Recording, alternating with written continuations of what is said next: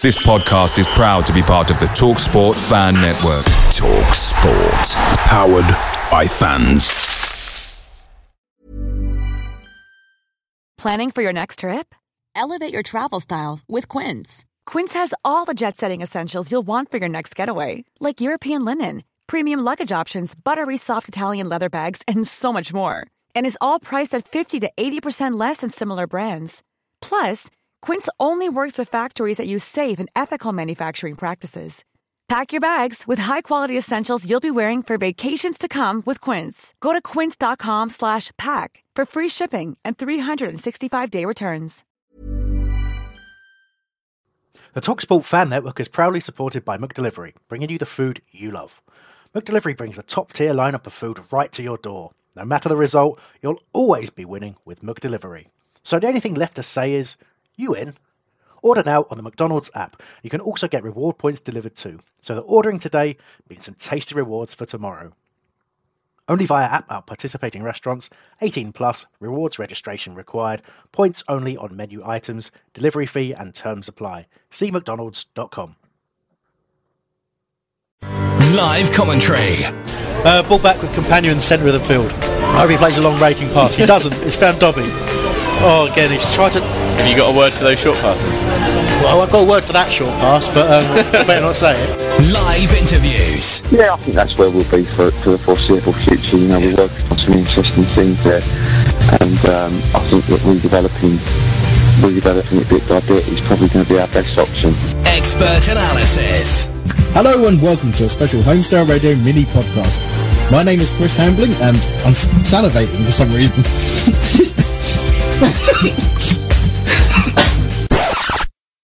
Well, most of the time anyway. Homestyle Radio. Hello and welcome to a very positive Homestyle Radio, a history-making Homestyle Radio, as this weekend Palace confirmed their place in next season's Premier League with a 1-0 win away at West Ham. That ensured we finished the week with a maximum 6 points after beating Everton 3-2 at Goodison on Wednesday night. Almost 4 years ago, Palace travelled to Sheffield Wednesday knowing a loss would mean League One football and potential liquidation. When George Burley took over a few months later, we had 12 professionals at the club. A few years down the line, we're mid-table in the Premier League and the strongest we've been in a long, long time. What Steve Parish, Steve Browett, Martin Long and Jeremy Hosking have done cannot be understated.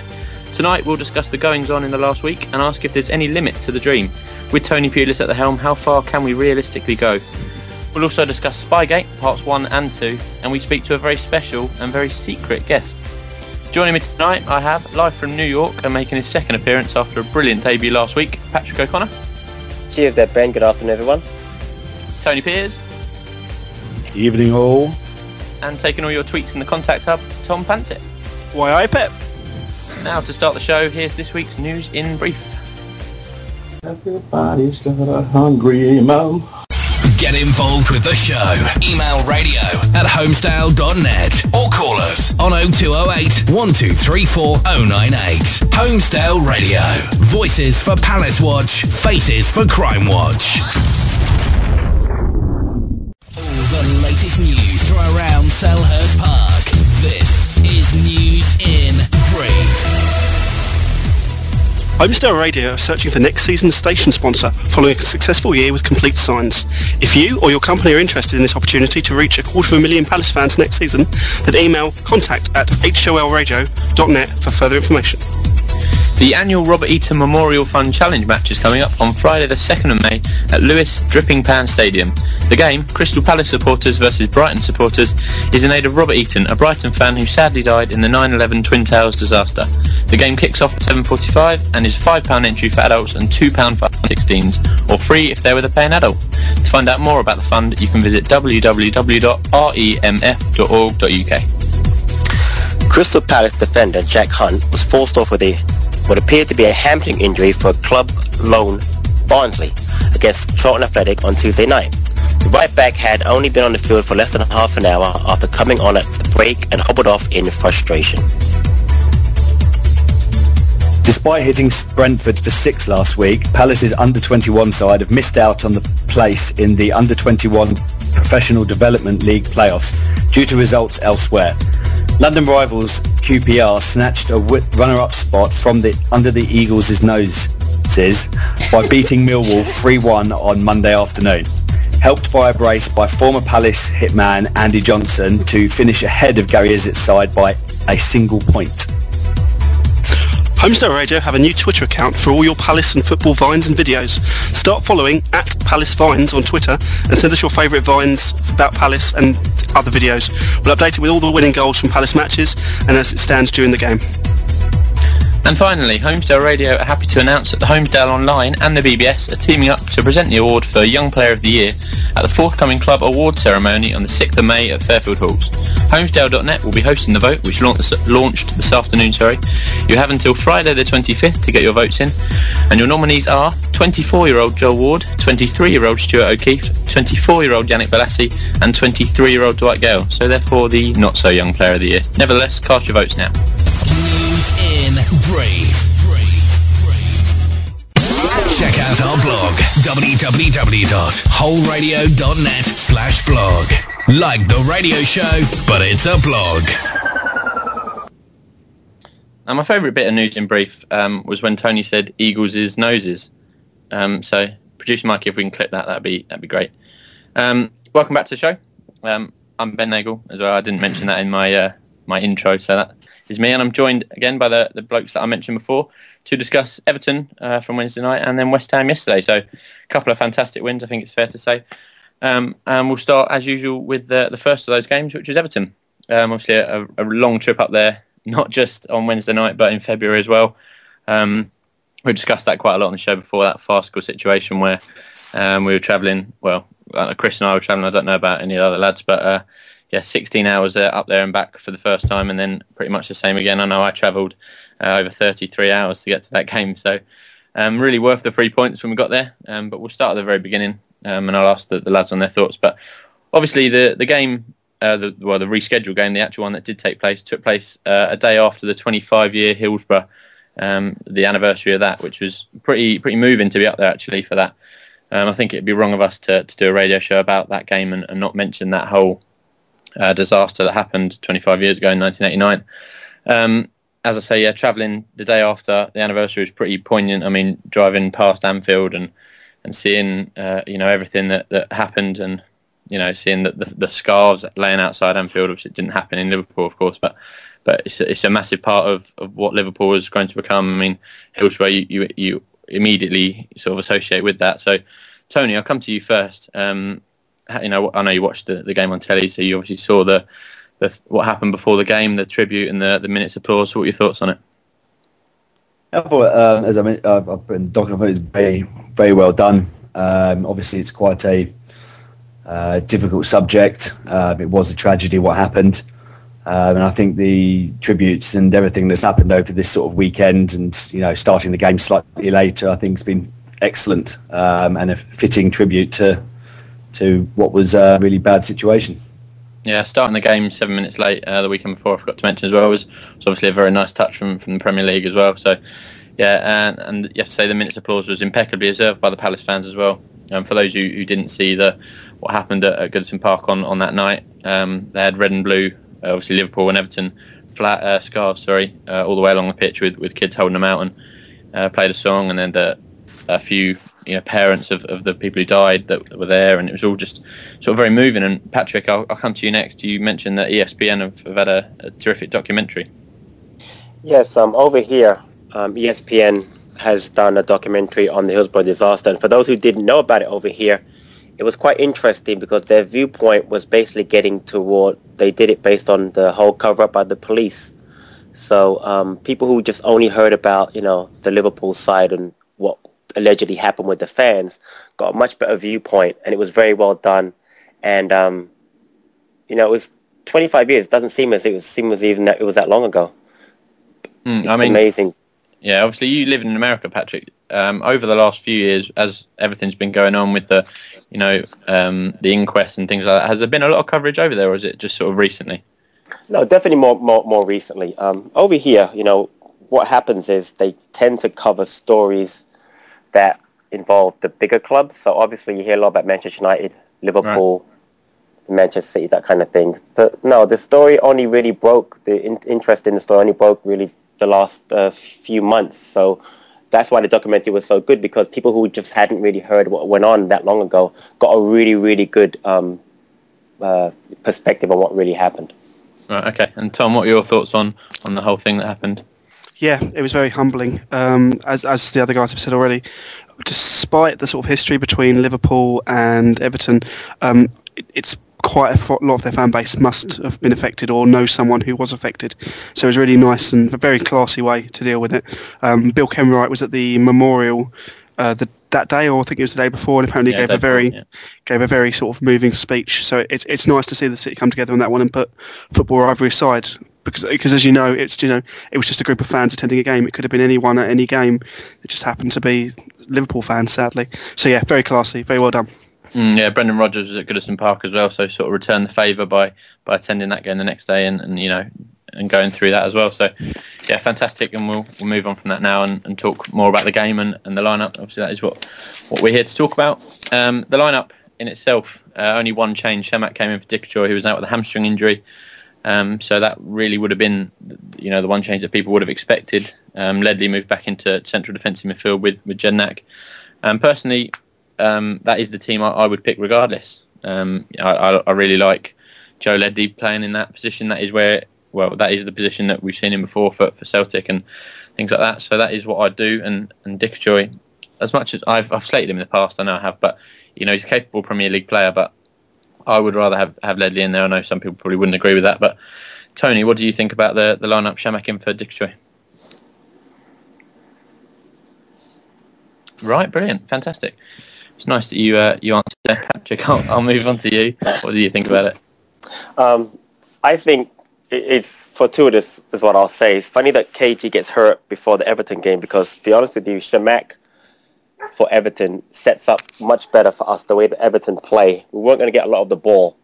So the way that Chamakh plays, his touches, for instance, I won't get to that yet, but the way he set up the first goal, for instance, he's perfect for us. And to have Ledley drop back deeper then and, play against that kind of a midfield was really worked out for us. So I really think that, not having KG actually worked out perfectly, and then getting him back for West Ham game again, it worked out. We'll talk about that later on, but I think it really worked out for us to have Chamakh in for that particular match. Okay, and Tony, you ignored me a minute ago. Are you ready to speak now? No. Yeah, we have a chat that we say when we want to make. Don't give away the trade secrets. And Tony's just claimed in there that he wanted to speak and then hasn't spoken again, so that's good. Tom, I will obviously come to you next then and ask for your thoughts on that. Yeah, similar to Patrick, really. I think the inclusion of Chamakh gave us more bite in attack. I think with KG on the pitch, we definitely wouldn't have been capable of scoring 3 goals, and that's the way that we did. So in some ways, it was a blessing in disguise. That's not to say KG's a bad player, but I don't think he's been performing at his best recently. He's had some good games, but I'm thinking back, the sort of peak times that we saw at the beginning of last season and the year before that. So yeah, it was a lucky move that we could do that. And I think Chamakh, when he has come on, has been in such good form that he's really almost deserving of the starting place anyway.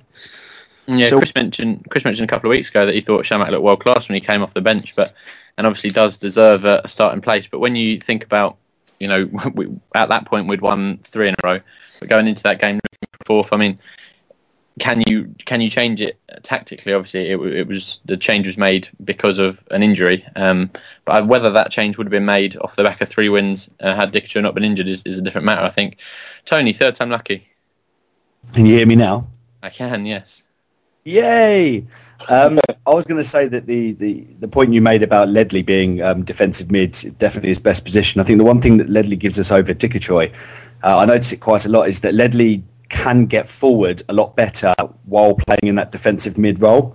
There was a number of times he went up, he was setting up play up the other end, up in their end of the field, which I don't think KG does. KG's very good at the defensive part of being a defensive midfield, but he doesn't really do the box-to-box as well as Ledley does. And I think having Jednak as the guy who stays back as a holding midfielder and having Ledley going forwards and backwards works well.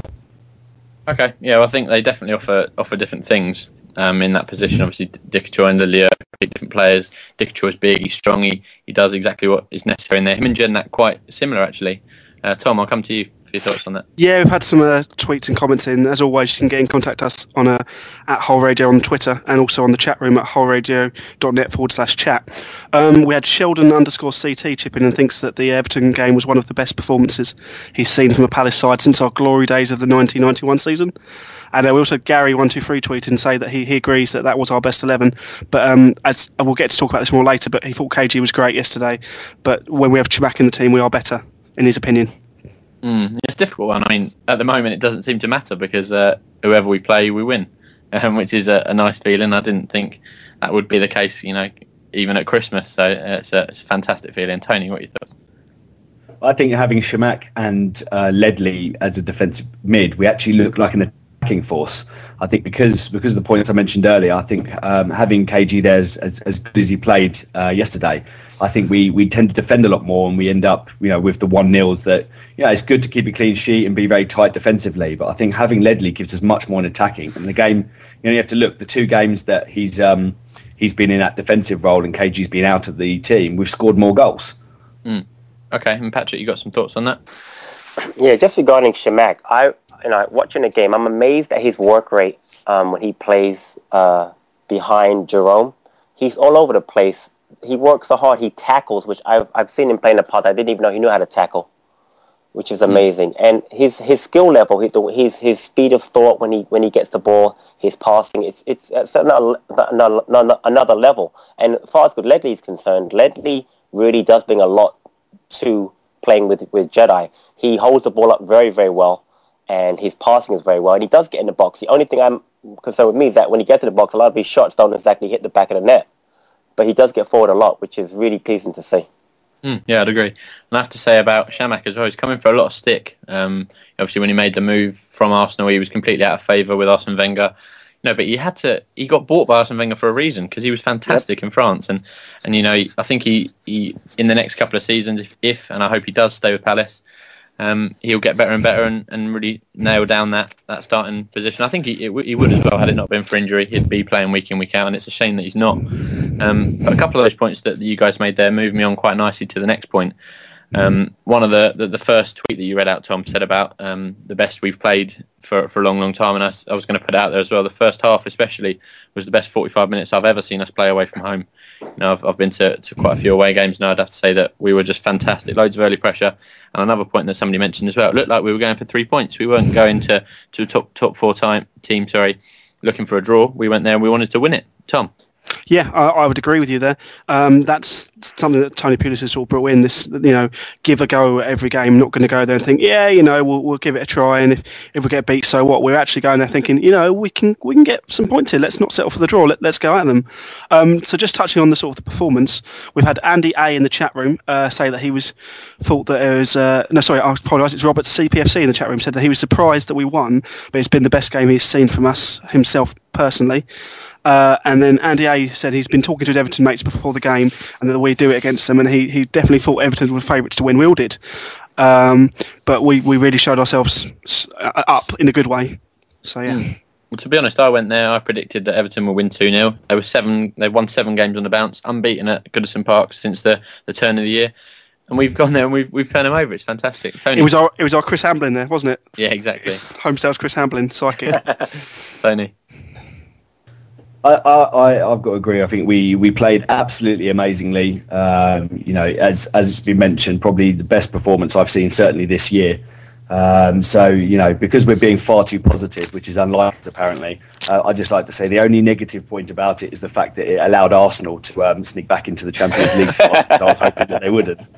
And that is the only negative. Says a lot about that performance. I know we do have a tendency to be a little bit negative on the show, but I don't think we could be any more positive. I want to say as well, when Tony Pulis came in, a lot was made of his defensive record, and that still stands with Palace. Obviously, we don't concede a lot of goals, but one of my worries personally when Tony Pulis came in was that we'd be too defensive and we'd lose all that attacking prowess. But Patrick, do you think that he's made us more attacking, if anything? Yeah, I really think he has. His idea, obviously, when he came in, was to obviously make us more solid defensively, which he absolutely did. But like last year, we are a very good counter-attacking team. We don't have Wilf anymore, but the development of Yannick has been unbelievable, especially in the last 8 or 9 games. And I think the fact that we counterattack so well has just added so much to the way that we play. Punching has been, unbelievable. And again, like I said, we just really counterattack and can score. And if we don't score, we don't let anybody else score. So it's hard for us to lose matches. So we really have. I just love the way Pulis has brought in that whole attitude of defensively solid, catch teams on the counter-attack. Don't worry about how much we have the ball, but when we have the ball, do something positive with it. It's been phenomenal. It really has been. It's working perfectly, and you genuinely feel like when you go into a game as a Palace fan, we can beat anyone or we can get points against anyone. Going into these next two games against City and Liverpool at Selhurst, you just think we're not going to... I personally don't think we're going to roll over and concede 6 points there, because we've got enough to get something out of those games. Whether it's a 0-0 draw, to be honest, I don't really care. Just I do think we can get something out of them. Tony, what's your point on that? I was watching the game at in the pub myself with friends, and the look on people's faces when that third goal went in was almost like, you almost had to picture, are we really watching Crystal Palace? Like, you could almost see some people just going, it's all right, we'll probably lose this anyway just because of the way we are. It was just some people were shocked at the way we were playing. We were defending well, we were attacking well. It was fantastic, and I think genuinely that City and Liverpool must be absolutely bricking it at the moment, because to come to Selhurst Park, last two games at home for us, our fans are rocking the place out. We don't concede many. We're actually looking attacking as well. They must be thinking, God, we need the other team to drop points so we could, so that we can potentially win the league. But what are we going to do? Because if we drop points there, we could potentially concede the league. So they must be absolutely dreading coming to Selhurst Park for those two games. Yeah, things have changed so much as well, because if you look at, say 6 months ago, you're getting all the retweets coming through now on a daily basis of people retweeting how people doubted us earlier in the season, and it's great to look back at those. But yeah, I really think now, Liverpool and Man City fans aren't going into the game thinking, all right, it's Palace, that'll be 3 points, because it just doesn't work that way. Everton fans, when we were going there, I think they were more than confident they were going to win the game. Especially as I mentioned before, 7 wins on the bounce, unbeaten at Goodison Park since the end of 2013, and there's no way they're expected to lose that record against Palace. But yeah, Patrick, you can be proud to be a Palace fan at the moment. I've noticed a lot more shirts around Croydon and Bromley at the moment. I have as well. A real vibe. Yeah, I live in Eastbourne. I was walking around and saw 2 or 3 the other day, and that's Brighton territory. So, Patrick. Yeah, it's just funny. What was our biggest complaint at the beginning of the year? How we don't beat any of the top teams. And ever since we beat Chelsea, we've got a totally new feeling about how good we played. I mean, look at how poorly Man United played against Everton today, and we beat that same team 3-2, because Everton is a very, very good team, and we really took it to them. And I can't remember the last time Crystal Palace were able to go away against a side of that quality and just beat them. It was amazing. It's just great to see. And you're right, that feeling of being a Palace supporter is just so amazing right now. It's like last year at the playoff final. You just feel so proud to walk around and know you're a Palace fan. Yeah, definitely. I mean, Ben, I've got to interrupt you. Go on. Brighton don't have a territory. That's a good point. Judging by the amount of Brighton shirts I see down in Eastbourne, I would argue. They do, isn't it the public lavatories around Clapham Ray, isn't it? Yeah. Anyway. I have to say, all season, up until the Chelsea game, I was saying we are due a scalp against a big team, because you look around, all the teams down the bottom half have got taken points off one of them, at some point in the season, and we hadn't. But now we've taken 6 points off them, so I'm very happy with that, and could potentially get more in the next couple of weeks. We'll move on slightly and talk about the game as a whole, really. Yeah, go on. I was just going to say, I've had a couple of comments from the chat room regarding sort of this new Palace, as you're saying, this positive and upbeat. We had, I lost it, sorry, now where we're going. We had, apologies if I pronounced this wrong, Eunectes said we might not even be favourites for relegation next year. How unshocking is that going to be? And can we sort of take this sort of positivity that we're not used to this? How are we going to cope as Palace fans, normally expecting the worst when we're doing so well at the moment? It's a different... Yeah, that's the thing, because we're the underdogs, aren't we? Even in the Championship, we were favourites to get relegated. So you just think, if we're not favourites to go down next season, might we go down? That's the only thing. That we thrive on that pressure. One thing I'm disappointed about, mid-table, it's just boring. Don't want it. You are literally the only Palace fan that thinks that, Tony. Right, let's talk about a couple of players specifically that had great points during that game, and those two are Balassi and Speroni. I've got just a couple of points written down here. Balassi, after we scored our first, hit the post, and I thought he was excellent all game. And Speroni, a couple of those saves. I mean, it seems to happen on a game-by-game basis now. I just think he's definitely getting better with age. We've spoken about it loads on the radio show in the last few weeks, so we won't dwell too much on it. But the save down low to his left from Lukaku was world class, and then there was one from Barkley in the second half as well, which was saved with his feet, almost nearly as miraculous as the first one. So, Patrick, I want to get your thoughts. I know you said about him last week, so if you could just further your point a little bit about Speroni. Yeah. I'm still amazed. Like I said, I was not the biggest fan of Jules. No particular reason. I just thought we probably could have got another goalie. But he's been unbelievable. And what I like about him is that you can always point to about 2 or 3 big saves during every single win we've had in the last 4 or 5 matches. And if he hadn't made those saves, it's a different match.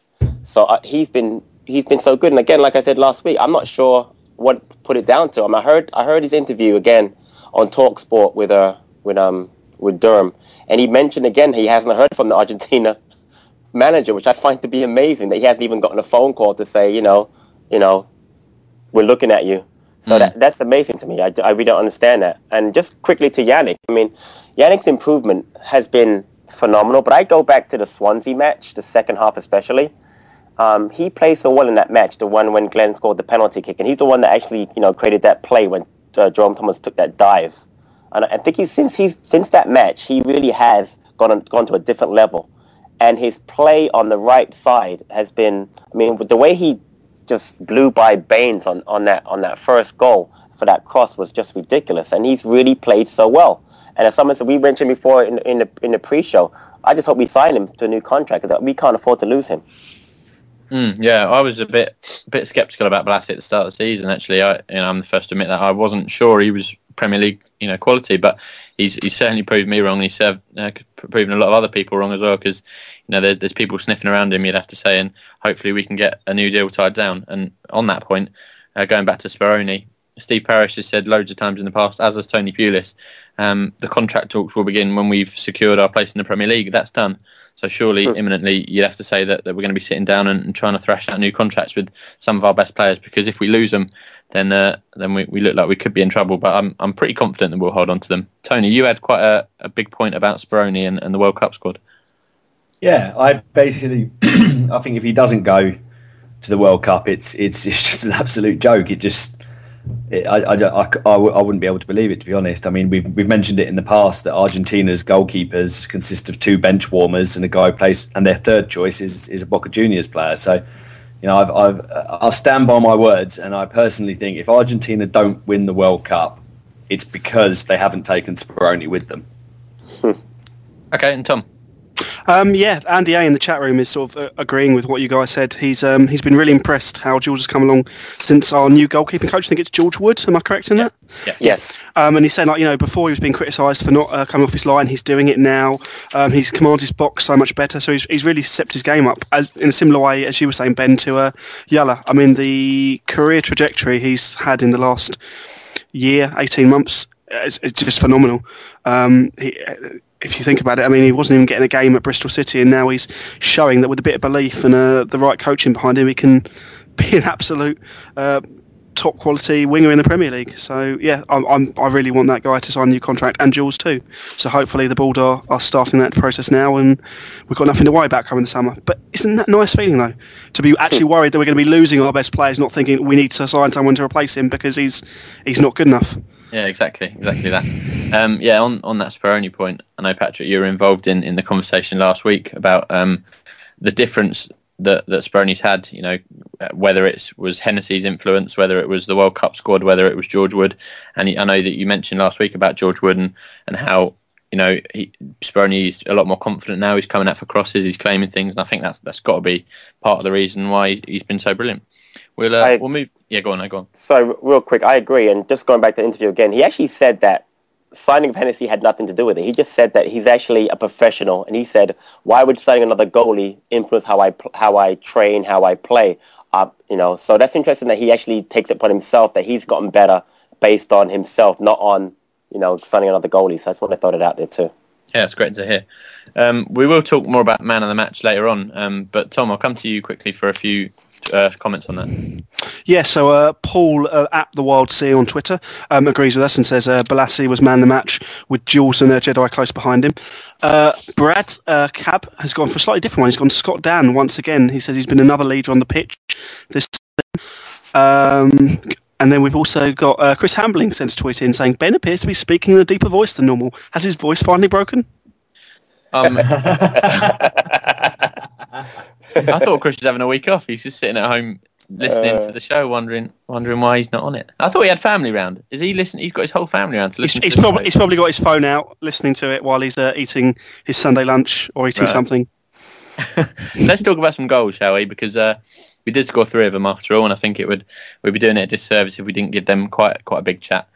So first of all, we'll talk about them all wrapped into one. Puncheon, pure class. I mean, I want to talk a little bit about England. I know you guys have your views on this, but what are the chances of him going to the World Cup? Because I was looking at some odds. He's down to as little as 16-1 with some bookies, which I know isn't fantastic. But you look at some of the other players that are further down, and they're ones that have been spoken about. But Puncheon really hasn't been mentioned. But when players are on form, it's got to be considered by Roy Hodgson. And I have to say as well, I found a stat. He scored more goals than Andros Townsend, Alex Oxlade-Chamberlain and James Milner put together.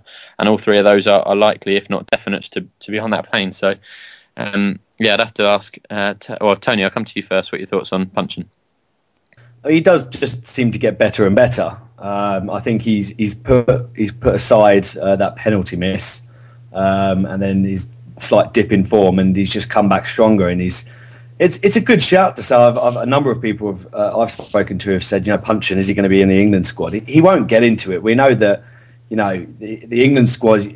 If he'd done this all season, he'd been like this all season, then he might be in with a shout. But it's been for the last couple of weeks, last month or two, that he's really become good. And if he continues this until the end of the season, especially because we are playing Man City and Liverpool, and if he has a big influence in those 2 games, no doubt, Roy Hodgson might be looking at those games because they're big, high-profile games and think, well, actually, maybe I'll look into it. But I think it's going to come down to, if he gets in, it will purely be because there's other players that are injured, not based on merit, which is sad to say, but it's the way that England's always been. They don't pick players that are on form; they pick because of the name.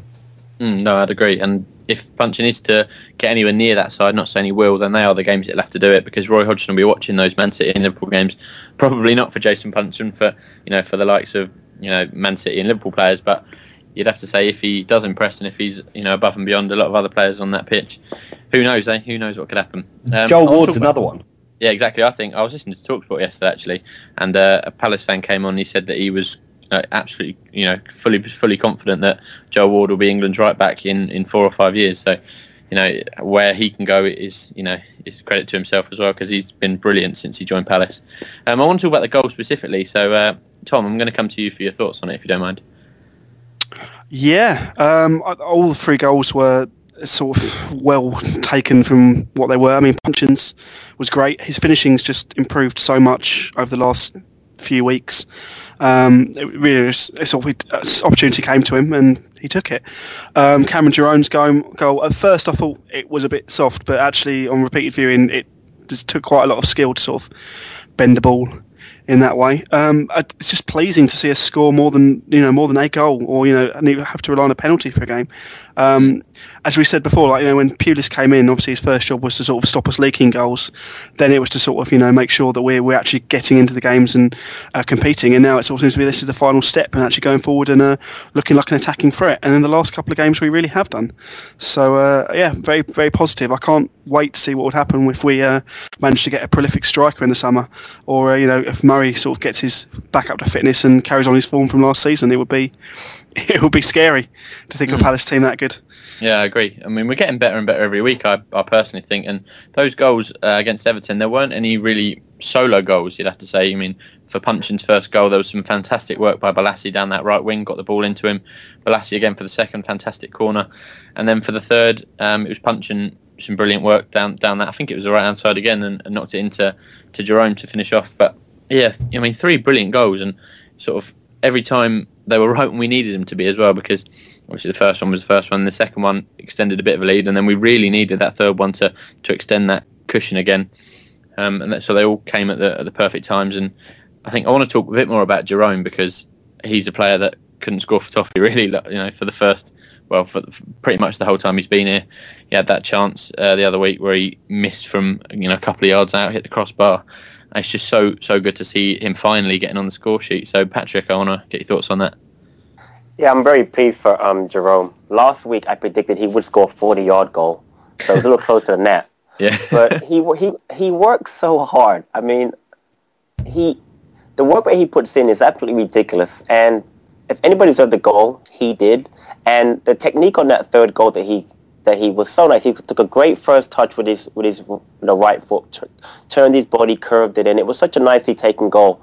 And again, he really deserves it. I'm really, really pleased for him, and I really hope he can go on to score a couple more before the end of the season, because if anybody deserves it for the work that he puts in that really goes unnoticed, and he takes a lot of stick also, Jerome's one. He definitely deserves more.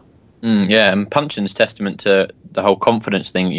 He's shown that when you get one, you can just keep on scoring. So hopefully, in Jerome's case, that will happen as well. Obviously, they're two very tough games, the next couple. But if he can notch against one of or both of Man City and Liverpool, who knows what will happen? Tony, I want to get your thoughts on the goals, if you don't mind. Yeah, I mean, well taken goals. I thought Punchin's was classy. We said that. Dan's, I'm hoping he can get more of these, because it reminded me of sort of the Popovic era, where he used to come in and with the headed goal from set piece. I mean, I've got to say as well, our set pieces over the last couple of matches just have gone from complete drizzle to suddenly we look like we can score on every one. It's been great. And if Dan's known for scoring headers from set pieces, so hopefully next year we'll see more of that going forwards. And Jerome's goal, it was an instinctive goal. He turned his shot, and as long as Jerome doesn't have any time to think about it, he can finish. As soon as you give him more than a couple of seconds to think about it, that's when he tends to miss the goal completely. I want to talk about Scott Dans as well. I'll quickly go to you, Patrick, before I move on. Yeah, very quickly, going back to the point about set pieces. I think we've got to give a lot of credit to the backroom staff, whether it's Jerry Francis or David Kemp, because I've been noticing of late that there's been a definite change in, obviously, the way we play, but just on, like you just said, on corner kicks, on free kicks, we actually work. You can tell we work on things, and it might have taken a month or 2 months for us to kind of get it together, but we have looked so much better on set pieces. And as you guys know, majority of goals are scored from set pieces, and we're not just kicking the ball, with no purpose. We're actually having guys make moves, and we're blocking guys off on runs, and we're getting guys like Dan into the box for headers. It's really, those guys deserve a lot of credit. Obviously, it goes to Pulis first, but I got to give credit to Francis and Kemp, because they're doing something during those sessions, and even Ben Garner and Keith Millen. Something's really going on in the behind the scenes we have to give credit to. No, I'd agree. On Dan's goal, obviously fantastic to see him score his first goal for Palace, and he was so passionate as well in his celebrations, come right over to the Palace fans, and especially with him being from Liverpool, it's a massive goal for him to score. But you notice on corners, Dan and Delaney are always there, and really we rely on them for set pieces to get their head on it. And a lot of the times in the past we've aimed the free kicks or the corners over to the back post to head back in, whether that's to one of Dan and Delaney or to Jedinak. And as you say, Patrick, a minute ago, set pieces are something that we've looked really good at and that have really worked over the last few weeks. But yeah, no, it's fantastic to see that finally that is working. I mean, earlier in the season, it always seemed to be Jedinak was on the free kick and it got blazed over the bar, or Balassi had a shot and it went over the bar. But yeah, it's fantastic now that it's sort of coming together, and you can tell that Palace work on them in the training ground. There was that one the other week at home. Such a good move, and in the end it was a penalty shout on Balassi. He wasn't given, but it's just really nice to see some well-worked free kicks from Palace. I'll move on a little bit and talk about the Everton goals, really. Tom, have you got any comments in the chat room before I do move on to that? No, just sort of echoing a lot of the points, really. The chat room seems to be the opinion that Punchin could be worthy of a place, but something we've said before, that especially in the Premier League era now, that it's unfashionable for a player at Palace, a club like Palace, to go to the World Cup. So maybe if he continues over the next year, we could see it, but not for now. I think Guardiola and possibly Jedi will be the only Palace players we'll be seeing in Brazil this year. But to even have two is a step up for us. So. Definitely. I wouldn't quite put my money on for the 16-1 yet, but it's nice to even have that discussion. You know, the fact that we're talking about it as a outside possibility rather than don't be silly. I mean, we talked years ago about Klein making a future England squad, but now to actually talk about a player who's playing with us now, playing in the Premier League, again, it just shows how far we've come in 4 years. Maybe in a couple of years when we're in Europe, it will be a bit more likely. Yeah, when we're beating Benfica in the final of the Europa League. Yeah. Right.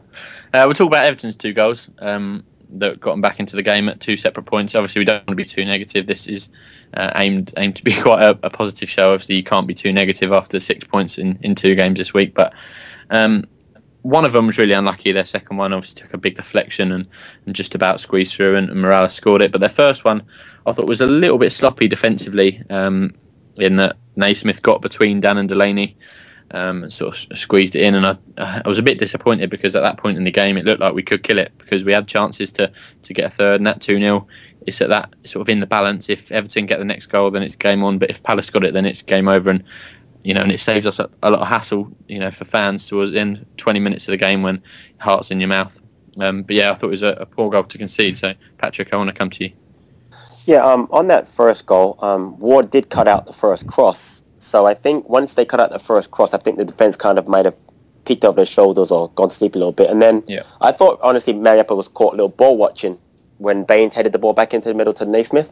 So you were definitely right on that. Delaney and Dan definitely didn't see Naismith sneak in the back post. But I've noticed that a lot about, not to be negative but I've noticed that a lot about Mariappa on a few times. He's been caught a lot on certain plays where he's either the last man keeping a guy on side and or just watching the play as things develop. So, I mean, can't be too negative having won 5 in a row, but just want to throw that out there. Yeah, well, Mariappa's a player that, again, I wasn't too convinced by it at the start, when he started playing, but has really come on leaps and bounds, and I think has really made that position his own now. Obviously, it helps that Ward's able to go over to the other side. But Mariappa, we have to remember, isn't a right back. By nature, he's a centre back. That's right. Right. I was listening to a commentator the other day said that at one point, which I didn't realise, Arsene Wenger was interested in signing Adrian Mariappa. So he's another player that was highly rated, and has really come on leaps and bounds in a Palace shirt, which is brilliant to see. Now, Tony, you said in your pre-show notes that you can't really remember their goals because you were buzzing and a little bit drunk, but you said that you also said that you never thought Everton were going to get back into the game. Well, yeah. We were watching it in a beer garden, and the atmosphere was just immense. It really was. It was the atmosphere in the game was almost radiating out into the pub. It was brilliant. Yeah, I think when the first goal went in, we were all sort of thinking we don't really care. We weren't expecting to get any points from this game. We were 2-0 up, so we thought, well, they're not going to score 3, so we'll at least get a point out of this game. We thought we were pretty much safe anyway. So there was sort of this resounding, they got a goal, never mind. We're still celebrating, it's party. And then obviously Jerome got his goal, and it just all erupted again. And then after the second one, the atmosphere was like, yeah, this would be typical Palace now, just to go 2 goals in front, let in another goal, and then you watch, they'll score again. And but they played well. They saw out the game in the end. I think most of us thinking about before the game would have taken a draw before the match. A team that's won 7 on the bounce or haven't lost at Goodison Park for a very long time. We would have preferred to play the original match when, Lukaku wasn't playing and, they had quite a few injuries. But, Palace came out and surprised everyone, I think. But, yeah, I think at the time I just didn't care. We were 2-0 up, and then even when they scored their first one, we then went again 2 goals up. And then when they scored their last one, it was like, well, we've hopefully got something out of this game. And it's been a great game and a great performance. And I think that was the most important thing, is the fact that, we played so well in that match. And, yeah, it would have been gutting if they'd got an equaliser, but it would have really shown that we've come a long way and we belong in this division. Yeah. I mean, your point just a second ago about having rather played the game, in February when the original fixture was due, I agree with you at the time, but, hindsight's a wonderful thing. And looking back now, I think, we played them at the perfect time in the rearranged fixture because we came into it on the back of 3 wins, and their form wasn't that good a couple of months ago. So I personally think that we played them at the perfect time, this week, and it worked brilliantly, to be honest. Tom, I want to come to you first of all for your thoughts on the Everton goals and how sloppy they were, and then some comments from Twitter and the chat room if you've got any. Yeah, so I personally thought the goals were... I mean, the second goal was a bit unlucky, wasn't it? It took that deflection off of... whose leg was it? I can't remember off the top of my head. So it was unlucky in that sense and, well worked by the Everton player to take advantage of the opportunity. But the first goal, yeah, I thought that was quite sloppy. We haven't conceded much recently, and you could probably say they maybe got a little complacent, or a case of they had to be so switched on for the whole of the game because knowing how good Everton are going forward. That a mistake like that is possible. Tony Pulis as a manager, though, I'm sure he sort of picked up on that and hopefully will have drilled it into the lads for not to make their sort of same mistake again. I guess it's nice to make that sort of mistake and not get punished by losing the 3 points. Like we managed to go forward and get that third goal. But it's something to sort of have in the back of your mind. You don't want to see that happening often. So nothing to get sort of press panic alarm on at the moment, but just something to keep an eye on. And on that comment, actually, we had Gareth tweet into us sort of agreeing with that he's sort of concerned by it, but he's not angry at the fact that we conceded the goal. And we've also had Lil Monica tweet in talking about the actual postponement of the Everton game and saying that they believe we did well out of the match being postponed. For them, they were looking past us. They were just looking forward to the bigger games in the future, and we were on fire in terms of form. So yeah, as you say, hindsight is a remarkable thing. Yeah, well, Everton especially, obviously their game, the rearranged game, has been slotted in just before Man United, which is a massive game for them. Obviously that was earlier this afternoon. David Moyes coming back to Goodison Park for the first time, and I think their eyes would have been firmly on that. I'm not saying they weren't prepared enough for the Palace game. Obviously they were. They're a top four side. They're going to be prepared for every game, and Martinez isn't going to let them go into a game half-hearted. But in the back of their minds, they're always thinking about Man United on Saturday, especially when the Palace game, wasn't always going to be there. That wasn't, when they looked at the fixture list at the start of the season, there was a gap between their last game and the Man United game, and you just think, potentially, was that a factor in the win? Obviously, we played fantastically well, and you got to give so much credit to Tony Pulis and the lads for winning that game, because it was brilliant. I want to talk about the last 15 minutes now. Obviously, it was really, really nervy, being at the ground myself. I haven't felt that nervous at a game. At the time, I was looking back to the Sheffield Wednesday game, because I was desperate for those 3 points, because especially with all the travelling that we did, as I mentioned earlier, 33 hours, to get to that game, to go 2-0 up. At that point, I just thought, wow, this is fate that we've won this. I mean, we just played so well, and to lose it would have been an absolute travesty. And then when it went 2-1 and then 3-2, I was really worried, because it's typical Palace to get to that point and throw it away. So, Tony, were you? Well, I know you mentioned it before. You said you weren't too worried about it. Well, as I said, because of the atmosphere, and we were, I think coming off the back of the week before against Villa, where we knew we were almost pretty much there, and we had West Ham coming up, and that was the game that was arguably going to be the one to almost keep us up from that point of view. This was going to be a bonus, and certainly the atmosphere I had in the pub was, this is a bonus game. If we get anything out of this, it's just bonus points. We weren't expected to do it. And I know you mentioned about hindsight, but if we had lost that game, then we would have said, we should have played them back in February. That would have been the better time to play them. But there was a bit of nerves. I'm not going to lie. There was this still. We are winning. We could still win this. So I'm not going to say that we were just sort of saying, it doesn't matter. But I wasn't as nervous as other games where it's like 1-0 and that's it, because we had scored quite a few, and we know that we were on form as well.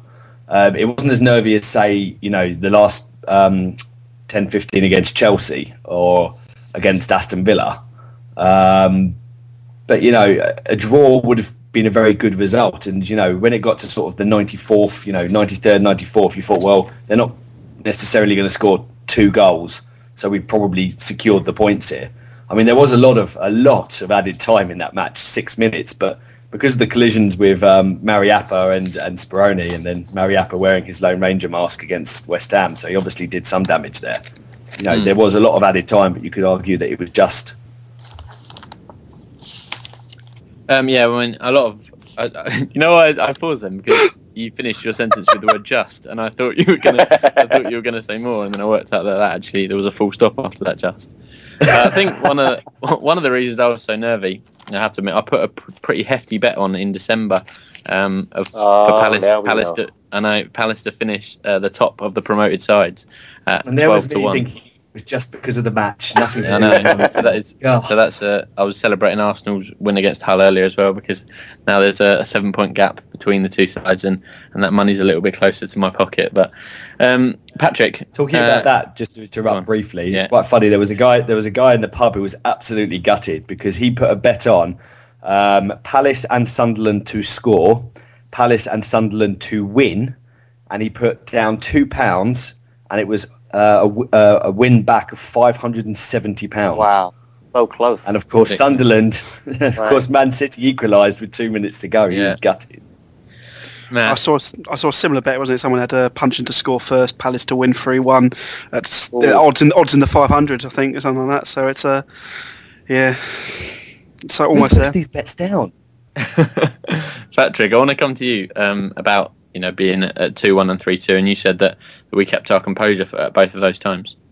Yeah, you made the point of being up 2-0 and then being up 3-1 is a big difference. And every time I thought that maybe the same old Palace might stick their heads out and do something wrong, we always found a way to get that extra goal. But so even at 3-2, admittedly I was nervous 50 minutes left in the game, but I always had a feeling that we'd find a way. We've been so much better defensively.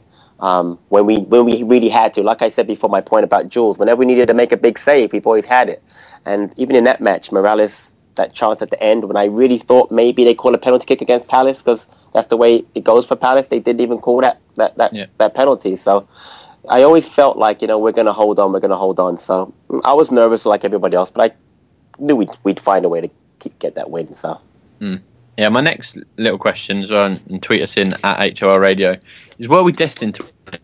And we've spoken about all the factors before, but were we really sort of deserving of those 3 points because of what we'd been through as supporters and as a team to get up there? I mean, Pulis has done a fantastic job, and we deserved it. But I saw actually, obviously Chris Hamblin made the point that we were going to beat Everton, and we had a tweet in about it as well, calling him psychic, and also saw another tweet saying that it's one of the biggest and most historic results in recent years. So, Tony, would you agree with that? Personally, no. Right.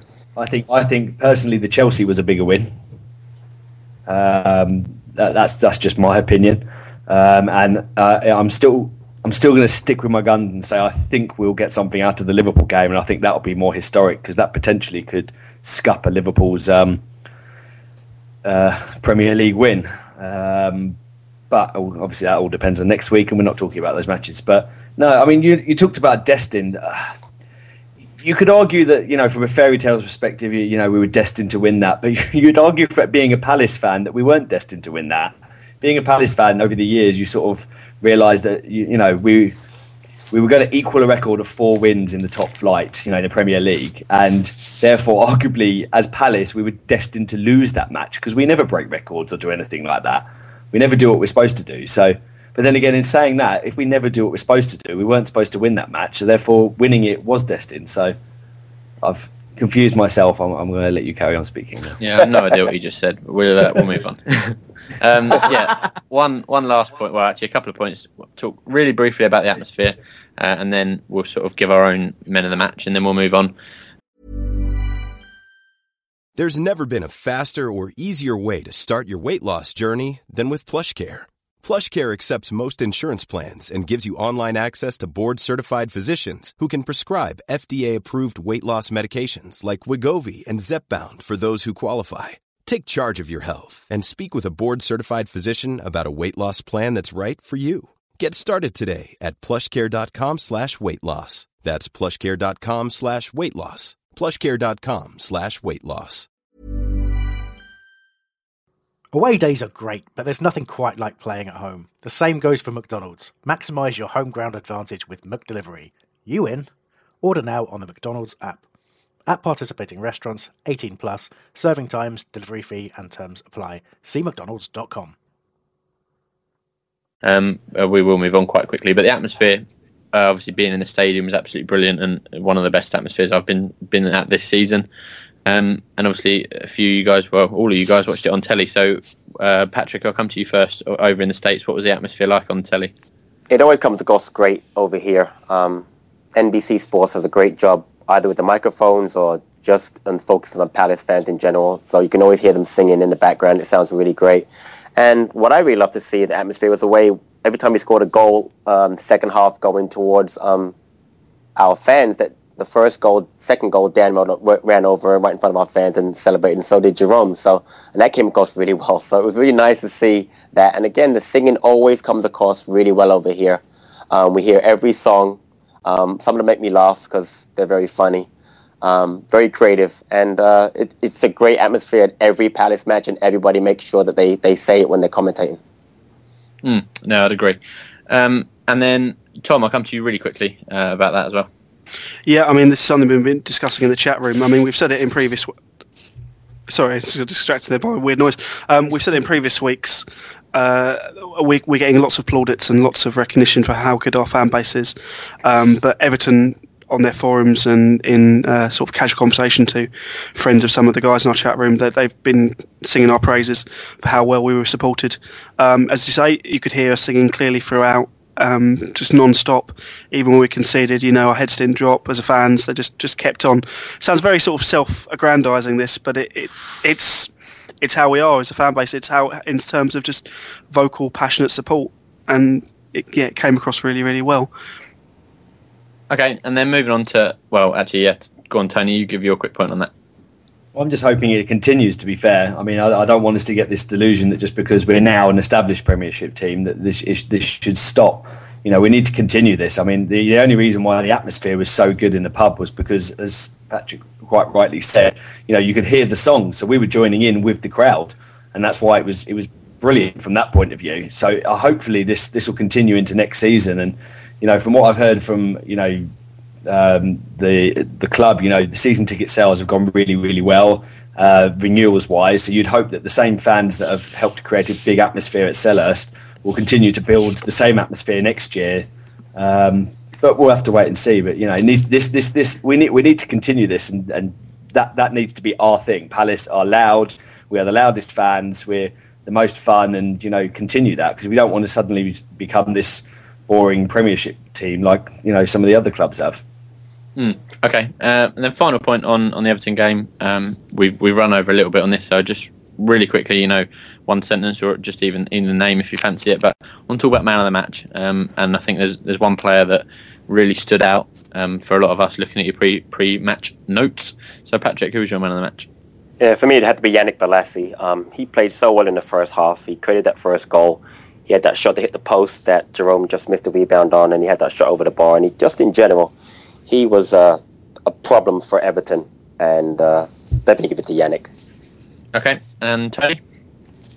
Florian Marange. Right, okay. Great performance, I thought, definitely. No, I think Bolasie as well, to be fair. Okay, and then Tom? 3 out of 3, Yalla. He was an absolute beast in that game. There was a moment in the half an hour mark where he was just sort of standing on the edge of the box, just feigning, and the defenders had no idea what to do. Just loved it. Really good. Yeah, we'll make that a full house as well, because I'm going to say Yannick Bolasie. And we'll move on from that. So that's the end of our Everton chat. And in a couple of minutes, we will be speaking to a very special and very secret guest on the show. But we're going to move on now to Spygate. Which I suppose is the most negative we're going to get on the show tonight, and I don't want to dwell on it too much because I do think that both the stories, in first in the Sun with the Cardiff game and now in the Daily Mirror with the Aston Villa game, are a little rubbish. But I think it's been in the national news, so it's our duty as a Palace radio show to mention these things.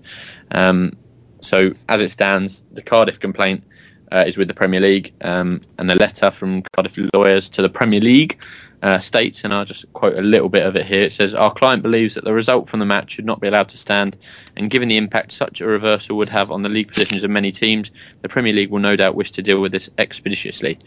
So essentially they want the game to either be replayed or for our 3 points to be taken away, which I think is harsh, because and I mean I've seen a lot of comments from non-Palace fans as well, either famous people on Twitter or just other fans on Twitter.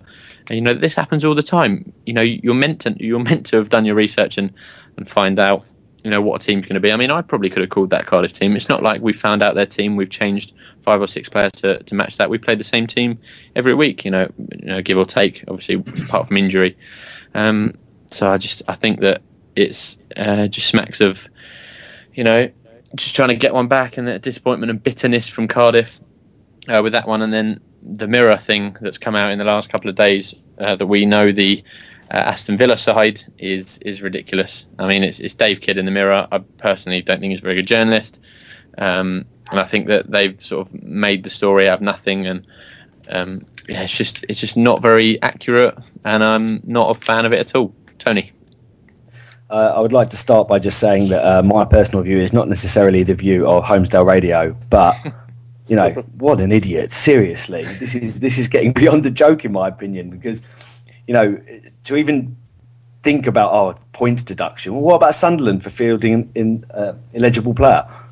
It's an illegal player, should I say? But this is getting it almost smacks of sort of like unfair. Like, oh wait a minute, Palace, this team that everyone thought were going to go down. It's not fair that they're winning. So what can we do to scupper them? Because they're obviously cheating in some way. That's the only reason that can be that they've gone on this run. And I just think it's ridiculous in my personal opinion. I'm going to stick my neck out as well and say that there's 0.0001% chance of us getting a points deduction, especially when you look at the Sunderland thing. As you said, they just got a slap on the wrist, and what they did was a lot worse than what we did. And I mean, go on, Tom. I was going to say, isn't the only the only evidence of a Premier League points deduction, not top flight Premier League, was when Pompey went into administration? Yeah, I think that's the only time ever. So I think the chances of this, as you say, are very unlikely. And then Patrick, I'll get your thoughts on that, and then we'll move on. Well, I'm going to be positive. The old Palace would be a problem for us, but there's no way any of this stuff is going to come to anything negative for us. So I'm not even going to give it, any time. I think it's a ridiculous claim by both Cardiff and the Villa. When I read that this morning, that was even more ridiculous. And like I said, there's no basis for it. It's just sour grapes because we're Palace and we're staying up. Yeah, exactly right. Go on. Maintain the positivity. I'd like to say, just to re-echo my point, which is that the only reason this is happening is because we're playing so well that they think that it's the only reason that we would be winning is because they think we're cheating. We're playing that well. It's so good at the moment. It can't be true. I mean, I've got to pinch myself sometimes to look at the table and the results that are going. So, I mean, to be honest, just to finish with a big 2 fingers up to everyone who's saying these things, we're 11th in the table at the moment. Take those 3 points away from us, we're 11th in the table, which I think sums it up. Now we're going to move on. Exactly. We're going to move on. We, as Homesdale Radio, I mean, I won't say too much about it, but essentially we've had a chat with a special guest. Check out our blog, www.wholeradio.net/blog. Like the radio show, but it's a blog. Following the Cardiff Spygate claims in national newspapers last week, the Daily Mirror are now reporting that Palace were correctly prepared ahead of a vital game against Aston Villa. Homesdale Radio decided to use our contacts at the club to find out more. Eventually, we were told we could have a clandestine meeting with the man at the very top of the spying operation, a man so skilled in the arts of subterfuge and espionage that he lives a remarkable double life. We were unable to see him and were not given his real name. His code name was Deep Scott. We met Deep Scott in a darkened multi-storey car park, and here is what we discovered. Hi, I'm Ben from Homesdale Radio. You must be Deep Scott. Aye, lad, that I am. We've heard a lot in the press about the use of spying at Crystal Palace, and we've been told you can tell us more. Well, Benny, my lad, this goes way deeper than you can possibly imagine. Cast your wee mind back to when CPFC 2010 took over. Haven't things gone suspiciously well? Well, yeah, they've been amazing, but, we worked hard and... Aye, we've worked hard, all right, but in ways you can't possibly fathom. I can't say too much, but spying on other teams is the tip of the iceberg. The planning for our information network has been going on for years. Go on. We started with the appointment of an interim manager, someone who'd be too pissed to notice what was going on around him. I was there from the very start of this. Pretty soon we got people in place and the manager was getting a little suspicious. The guys threw a game against Millwall just so it makes sense to get rid. I was a little nervous. Nobody should get easily beaten by Millwall. It was too obvious, but we got away with it. So after we've appointed our first full-time manager, the process had begun, and you were involved. That's what I said. Pretty soon things started to go our way, but they went a little too well too quickly. We'd had to take our foot off the gas a number of times. Eventually we decided I needed to divert some attention away from myself, so I left the club and the area in my official capacity. I never really left at all, though. This is fascinating stuff, so then what happened? You're not leaving now, are you? Of course not, Ben. I never leave a job half done. Get involved with the show. Email radio@homesdale.net or call us on 0208 1234 098. Homesdale Radio. Voices for Palace Watch, faces for Crime Watch. Okay, welcome back. Hopefully that's cleared up a few things with regards to Spygate. Obviously, we've spoken to our source there, as mentioned. That obviously no idea who he was, and what went on. But yeah, we found out to the best of our ability what happened there with our interview in the darkened car park. But we'll move on now to talk about the West Ham game. Of course, that was yesterday, and it's another win which confirmed our 6 points for the week, which was fantastic. And while confirming our 6 points, also confirmed our presence in the Premier League next season, which was brilliant. Now, first of all, I want to take a couple of minutes out just to talk about a tragedy, really. We spoke before about Hillsborough and what happened at the start of the Everton game, and something similar happened at the start of the West Ham game. Obviously, Dylan Tombides, a young West Ham player, died after a 3-year battle with testicular cancer. They've retired the number 38 shirt, which is obviously a nice touch by West Ham. And they thanked us as well for our support of the game. Obviously, we clapped at the start. We clapped through the 38th minute. But yeah, obviously, it's a tragic thing. And Tony, I know you haven't got too much to say, but if you'd like to just extend that slightly. I mean, I'm sorry to say I didn't know who the guy was. But, to have a 3-year battle with cancer is tragic. And obviously, to lose that battle as well, I think it's classy of West Ham to retire the shirt, and from what I've been told, the support was great, and it just shows that football can have very good support, and we're all people at the end of the day, we're all fans, and we all like watching football. So it's good that we can all unite and support other clubs, and when these bad things happen. Okay, and Patrick, your thoughts quickly on that? It's obviously a tragedy, and I heard David Gold interviewed, and he mentioned that how much West Ham has been touched by cancer with the Bobby Moore bowel cancer, and they have a whole fund set up for that, the awareness of cancer, and just also it seemed to me that the West Ham players were very emotionally touched by what happened, and I think it really kind of was part of the early part of the game. It was interesting, like I said, how they seemed to be caught up in it, and obviously as anybody would have been. So yeah. Okay. There you go. And obviously our thoughts are with Dylan's family, and obviously it's a very sad time for them. But we'll move on now to the game.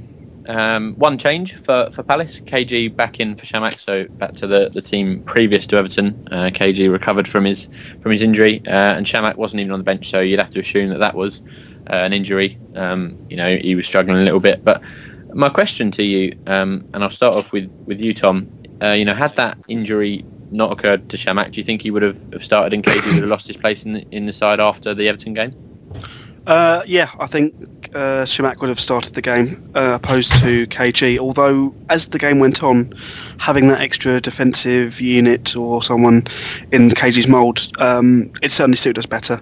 The way West Ham played that game, they had a lot of possession, a lot of shots. I think maybe in that occasion it would have been a more sort of KG type game rather than a Chamakh one. But I think, as Tony Pulis said before, if someone's doing well and playing well, it's very difficult for them to be dropped.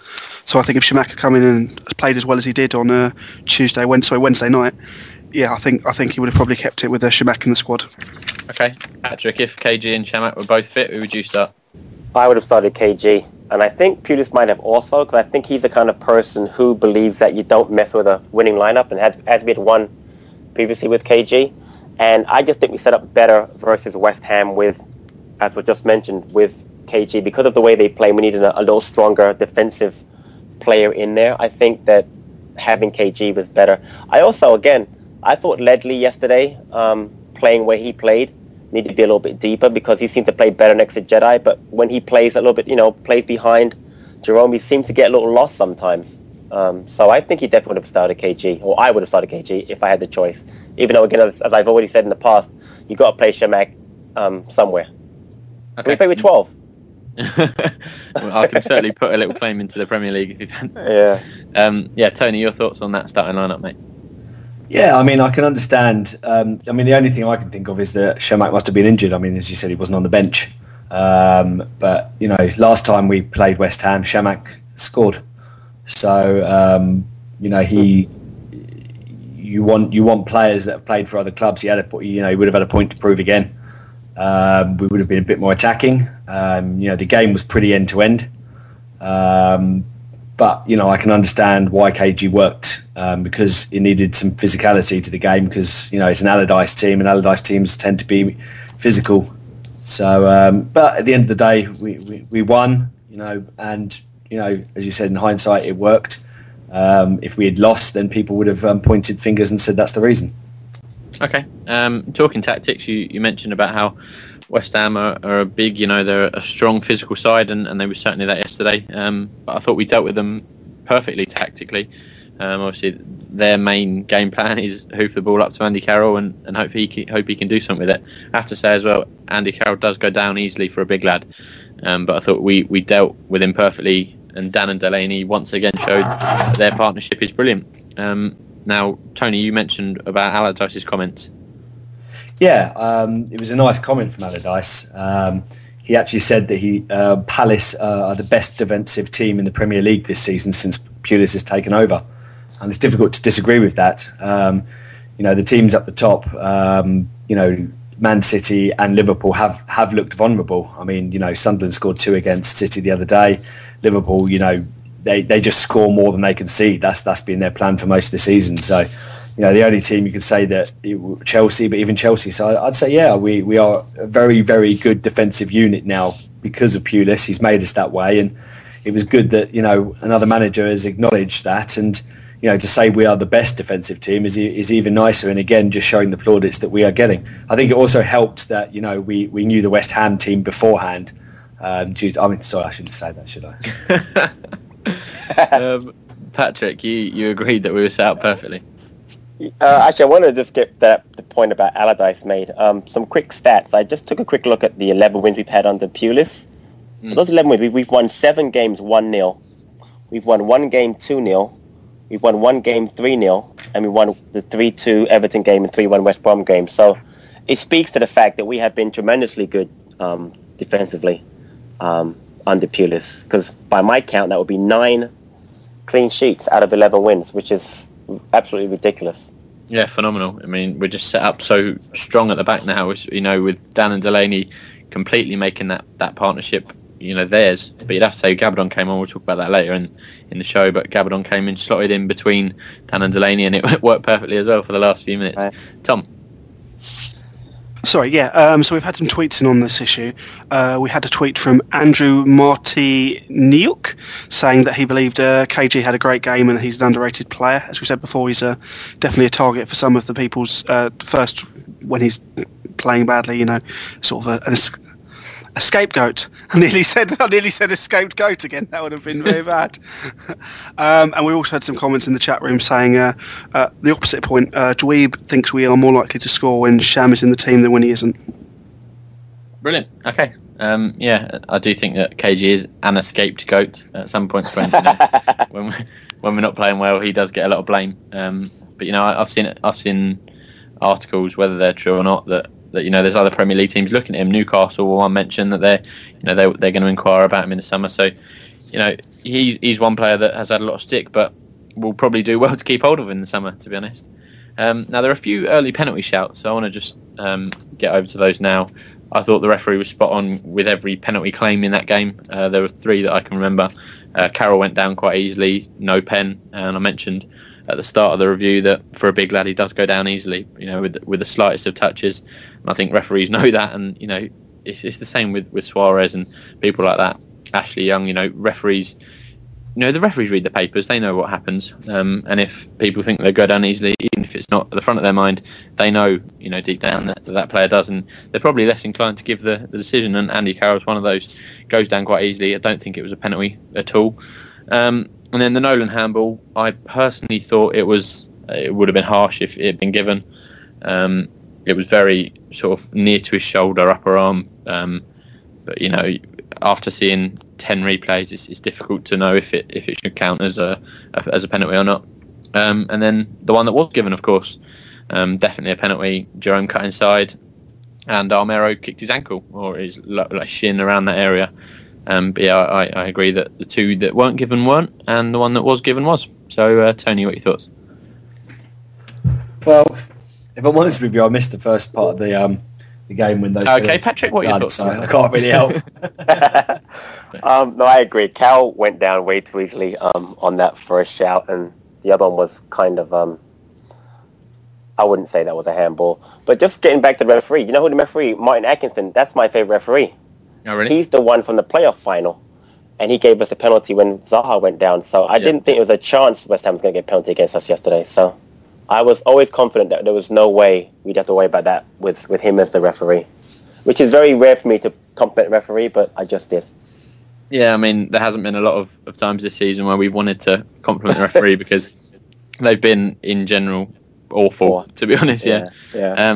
Tom, what are your thoughts on the penalty shouts? I think one was a penalty.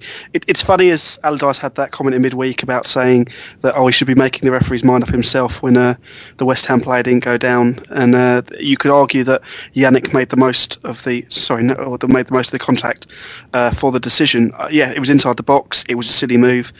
It was a penalty. It wasn't, hacking the guy up in the air or sort of kicking someone in the face kind of penalty, but it was a penalty. Dweeb in the chat room seems to think that it was a bit of a soft one, actually, and it shouldn't have been given, and he thought Atkinson is one of the better refs, so he was surprised he gave it. But we've also had Paul on Twitter say that Andy Carroll is a moaning git regarding his penalty appeal.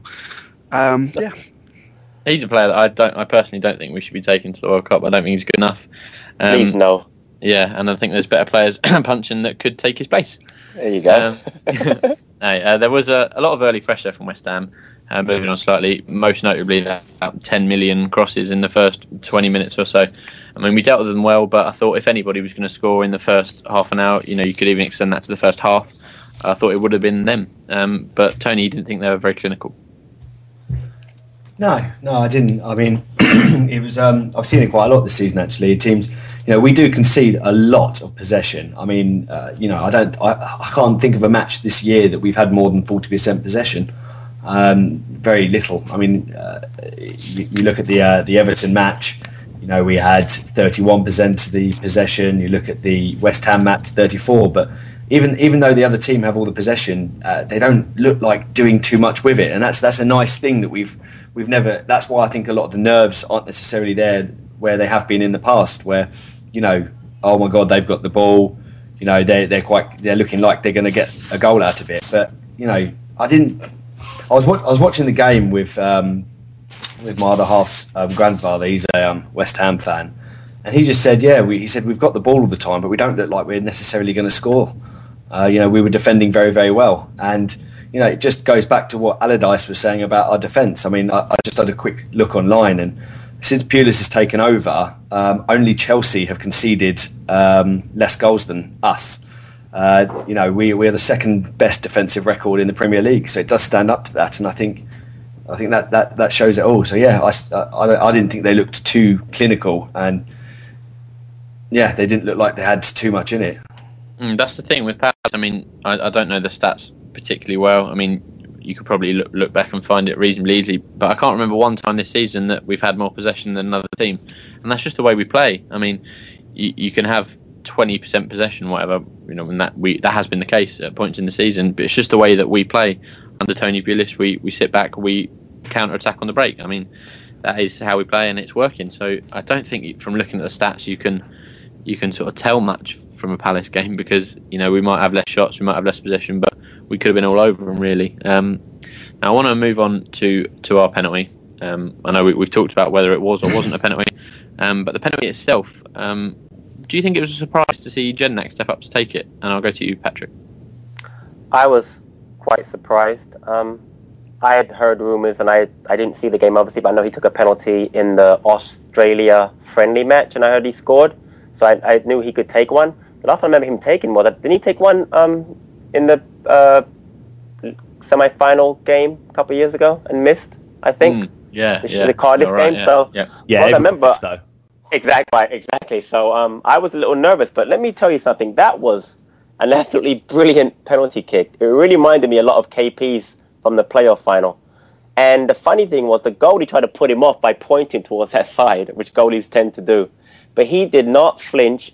He took it so well. I wish he would take his free kicks that well. But it was an absolutely brilliant penalty kick. And I was shocked to see him take it. I thought Punchin might take it, but as a captain should do, he stepped up and took it. I know, right? Exactly. Well, pre-Spurs. Yeah. So, yeah, it was a great penalty kick. It really was. Okay, and Tom? On that one, I wasn't too surprised that the captain stood up. If you think about it in context of the season, that was a game where 3 points would secure Premier League safety. It was a really big penalty, and to have the ball stand up and say, I'm going to take this one on my shoulder and actually do it. I've got a lot of respect for Jedi for doing that. Our usual penalty taker, Shimak, isn't it? Or Glenn, and neither are on the pitch at that time. So, I'm not surprised. I can imagine Punchin still being a little nervy after the Tottenham game. Obviously, he's another London club, so it should be possibly fresh in his mind. Whether that makes a difference or not, I don't know. But, I think there was a lot of pressure around that penalty, and for Jedi to step up and go, I'm going to take this, sort of, captain leading by example. And what a penalty it was. Absolutely buried it. Yeah, definitely. Patrick, your thoughts on that? Real quick point. You can see on TV a lot more. You can see at the ground. Yannick wanted to take the penalty kick. He actually motioned over to someone for the ball, and I guess he's not one of the designated penalty kick takers, so they probably looked at him and said that's okay. But I would have been funny if he had taken one. He needs a goal in the worst way, so it would have been funny if he had taken it and buried it the way Jedi buried that one. So just a thought. Yeah, well, to be honest, when the penalty, when the player went down for the penalty and it was given, my initial thought was Punchin, because he took the one earlier in the season.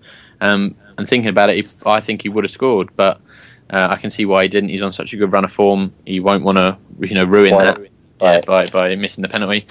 And Jedinak, as you say, stepped up, captain. He's scored some brilliant goals as well. I mean, his last goal was huge against Peterborough to, keep us in the playoffs. And I mean, it's fantastic to see him be able to step up like that and take it so confidently, which was really, really nice to see. I had a tweet in just quickly. I'll read this out from Russ Hubbard. He says that Neville said on Sky this afternoon during the Everton game that possession means nothing. It's shots and goals that count, and it was 1-0, enough said. So that sums it up quite nicely. Right, let's move on again to standout players. Obviously, it's one of those games again, as have been with the last 5 games. Every player on the pitch has played brilliantly, and it's because of that that we've got the win, really. So you could go through from the back line to the front line and pick out everybody, to be honest. I think Julian Speroni made some great saves. I thought Balassi made some great runs. Jedinak, great leadership. Back 4, great solidity. You could just go through like that, throughout the whole team. But Tony, who, if you were to pick out standout players, who would they be? I agree. It's difficult to pick out. We're finding this difficult every week, really, to pick out a standout player. I think the defence were just fantastic. I don't think they get enough. Man the match always seems to go to either Speroni or to one of the forward players when we're playing well. And I just think that the defence were great, and all 4 of them across that back line, all men of the match, if you like, because they didn't score again, another clean sheet. They've kept quite a lot, and I give it to all of them. Okay, and Patrick, who you pick out? It's a great shout about the defense. I thought Dan and Delaney did a great job on Carroll, but I would actually give it to Jedi. He had not played well early in the season, has been phenomenal the last, let's say, 8, 9, 10 matches, and the penalty kick was so well taken. His leadership during the whole match was so well. I'd have to give it to Jedi. Okay, and then Tom, who would you pick out? Personally, Jedi, he was spot on all game, really marshalling the troops, step up and take that penalty, just led by example, did everything you'd expect a captain to do. We've had some comments from the chat room regarding who they thought their man of the match was. So Rob CPFC's going with Balassi, And we had another tweet in as well from Peter Redmond, also agreeing, saying it was Balassi easy. John Del Army says that he thinks Jedinak should be it because he showed great leadership in taking that penalty, stepping up and dispatching it so well. So yes, a lot of loving for Balassi this week. Okay. Can I ask a question regarding that penalty? Yeah, go on. So I'm just scanning through the lineup and I'm just thinking who else would take it. Personally, I wouldn't let Jerome take it or Balassi, just because, although they are forward-thinking players, you never know what's going to happen. They could blast it up, and it was too important. He's scored before this season, though, hasn't he, Cameron Jerome? Yeah, he has. He has, but it's just, I don't know. I mean, punching again, I think because of the last penalty, and as you said, he's on great form. You don't want to ruin that great form with a penalty miss. If he scores it, fantastic, but if he misses it, the risk was you don't want to bring the confidence down. Obviously, you're not going to have you wouldn't necessarily have the defenders taking any of them. So, Ledley's the only one I was going to actually ask. Would you have let Ledley take it? He's the only other person in that team sheet that I look at, and I think he's the only possible one that I think, he could do that. Yeah, I think with the experience of playing, obviously with Cardiff and Celtic, I think he probably taken a ton of penalties in the past. So I would think, and even for Wales, I'm sure he's taken a couple. So I would have thought if it wasn't Jedi or who you just mentioned, I think Ledley would have been the obvious choice. I did have a thought myself as well, is that Jedinak hasn't actually scored this season. So it was nice. It was nice for him to get his first Premiership goal. Yeah, definitely. Tom, I know you tweeted and asked for men of the match. So I'll give you a couple of minutes to round some of those up. I'll move on again with that Jedinak thing. Obviously, I thought it was the right choice. Again, using hindsight, because he scored it, obviously it was a great choice and a fantastic penalty. Confident. But yeah, Jedinak takes him for Australia. So, as you say, he scored in that his first game as captain at the Den. Got to be a couple of months ago now. Scored that. So, and I'm sure they practice him in training as well. I mean, everything that we see on the pitch would have been practiced time and time again. And also, I don't think anyone's going to argue with Jedinak. He's a big lad. I certainly wouldn't be trying to take the ball off him if Jedinak wants to take the penalty. Jedinak takes the penalty. Tom, have you got some tweets for us? Yeah, we've got a few tweets in. So we've had Ben Fleury mention that he also thinks Yannick should be the man of the match. Gary T123 has again messaged in to us saying Jedi securing our Premier League status, got to be him. And we've also had Colin Squires on a slightly different point we were talking about earlier with the possession stuff. He was saying how much of the possession is just passing across the back line for the opposition. So does it really matter in the possession stats? And we had another tweet in earlier. I can't find the name of it, so I do apologise. Talking about Palace and the shots to goal ratio, pointing out that Jules' saves are almost as good as us having some shots in some instances, so we should really be taking that into consideration with our creation of chances, neutralising the enemies in such a effective way. Okay. Sorry, going off tangent there. Sorry. That's all right, no worries. We'll move on to about substitutions, and then we'll sort of round the show up quite nicely, talking about how we are safe. So the substitutions that we made, Murray came on for Jerome in the 82nd, Gabardon for Punch in the 87th, which was a nice touch. Obviously, Gabardon is ex-West Ham. And then Parr for Blass in the 92nd. I think it worked brilliantly. It really shut up shop. Substitutions a lot later than we normally see them, but I guess, 1-0 up, we don't need to make a change. We weren't really on the back foot, and when we did make the substitutions, they worked pretty well. So, Tony, I know you had a point about the timing of them. Yeah, I thought they were well timed. I mean, you mentioned, we weren't necessarily under the cosh, so we weren't looking necessarily for a goal. So we didn't have to make any substitutions up until that point, other than possibly tiredness. And I think, quite often you do see that managers, if they've got a few subs left over and you're winning the match, you make the subs to break up the play and waste some time, really. And it was going to be tense towards the end. We're 1-0 up. If they score, equalise, then it's going to be disappointing. So, waste a bit of time towards the end. Bring the subs on. You're going to lose a bit of time by bringing subs on, and yeah, it was well timed in my opinion. Okay, and Patrick, your thoughts on the substitutions? Yeah, this could be a Spygate issue because I'll be honest with you, I could predict, not the time, I could predict every match that you're going to get Johnny Parr on at some point and Glenn Murray. So. It's interesting how he does his subs because He always looks to take Jerome out, which I totally agree with, to get him some rest because he runs so hard. He always gets Parr on for either Puncheon or Balassi to get them, to tighten it up. And then the third one I really liked, again, Gabardon coming in for, like he did against Hull when he brought Paddy on that time. It's a brilliant move, okay, especially with a team that's going to do one thing: get the ball wide and pump the ball into the box for the last 10, 15 minutes. So I thought his as everything he's done so far, but Pulis had it spot on yesterday. The subs are perfect. Yeah, you'd have to say as well. Obviously, Andy Carroll couldn't get through Dan and Delaney, so if you bring on Gabardon and add a third centre-back to that, playing 5 at the back, not a chance Andy Carroll's going to get his head on the ball. So yeah, worked brilliantly well. Tom, we'll come to you in just a second for forward reviews, actually, but I'll just get your thoughts really quickly on the substitutions.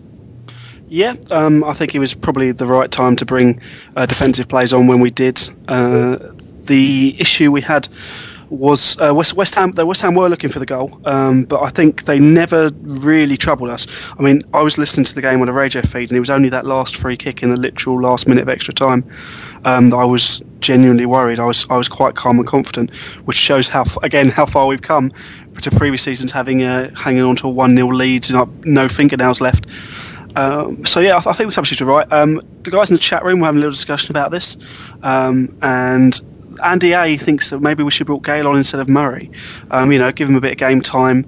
Or we would have been. We've also got another guy in here. Seems maybe we'd like to have brought in someone like Tom Ince and given him a little bit of experience at just the end. I mean, I suppose 10 minutes. How much time can you get? Is it a risk bringing someone on like that who's not really played that much for the team? So, yeah, I mean, general consensus on the social media seems to be that they were the right subs at the right time, but some people would have preferred some more attacking changes. Can I make a point on those points you've just made? You certainly can. When you look at the subs, I mean, it's been mentioned obviously that Parr and Murray always seem to come on for Balassi and Jerome, and I think when you sort of think about try and have a think and work out why, rather than just random substitutions or like for like, there does seem to be a technical reason for it. Murray, as we know, is very good at holding up the ball. He brings the ball down very well. He holds up the ball. He's not the fastest of players, and he doesn't run the channels necessarily in the same way Jerome does. But what he does do very well is you can lump the ball up to him. He will bring it down, and he will slow the play down. So I think when you're looking to defend something, that's what he's very good at. And Jerome's going to be knackered by that point as well. He's not going to do it as effectively. Now with Parr for Balassi, it's very good because Balassi does like to bomb forward. He's very good at it. But Parr is obviously very good defensively, and Parr, we've always said is not necessarily the best. Left back, but going forwards he's very good, but he is more defensive than Balassi. He's almost like he's a more defensive version of Balassi on that left-hand side because he's not going to get forward as much as Balassi, but he's going to defend better. So there are reasons as to why those, and I think, as you said, we wanted to secure those 3 points because that means that's it, we're done, we've got another season in the Premiership next year. I think we'll see the likes of people like Gale and Ince over the next 3 games that we've got left, because I think you bring on someone like Gale in those last sort of 10 minutes, it shows that you're looking for a goal, but it doesn't give you much, relief when you are trying to basically defend for your lives and boot the ball out, because he's not going to hold the ball up like Murray is. And the same with Ince. But I think in the next couple of games, you'll probably see a bit more of them. I would argue, though, that you can't sort of gamble in the last few games. You've got to keep it reasonably tight, because not only for my bet to finish above Hull and win me some money, but every position you finish higher in the Premier League gets you, I think it's an extra £500,000, which is a phenomenal amount of money. So if we were to finish 11th, it's much better than finish a few places below. It's more than that. You need to blood Gale in. I mean, Gale, he's not played regularly for a while, and we need to, if we're going to have him next season genuinely as one of our attacking options, we need to blood him in. Otherwise, there's just no point. I mean, he's going to get a good pre-season behind him, but we need to, while we've got 3 games that we're safe and we know we're done. And yeah, I know there's money involved with it, but if we want to have a decent shot next year and know exactly our players in different systems, I'm not saying change it completely, but I think players like Gale and if we do stay up, there may be the potential to buy Ince, and we need to blood these guys in and get them some game time and show that while we haven't got any risk necessarily, because we are up now, we're not going anywhere. We've got a whole season, so why not use these 3 games? Because we're not going to do it next season at the beginning. Okay, Patrick.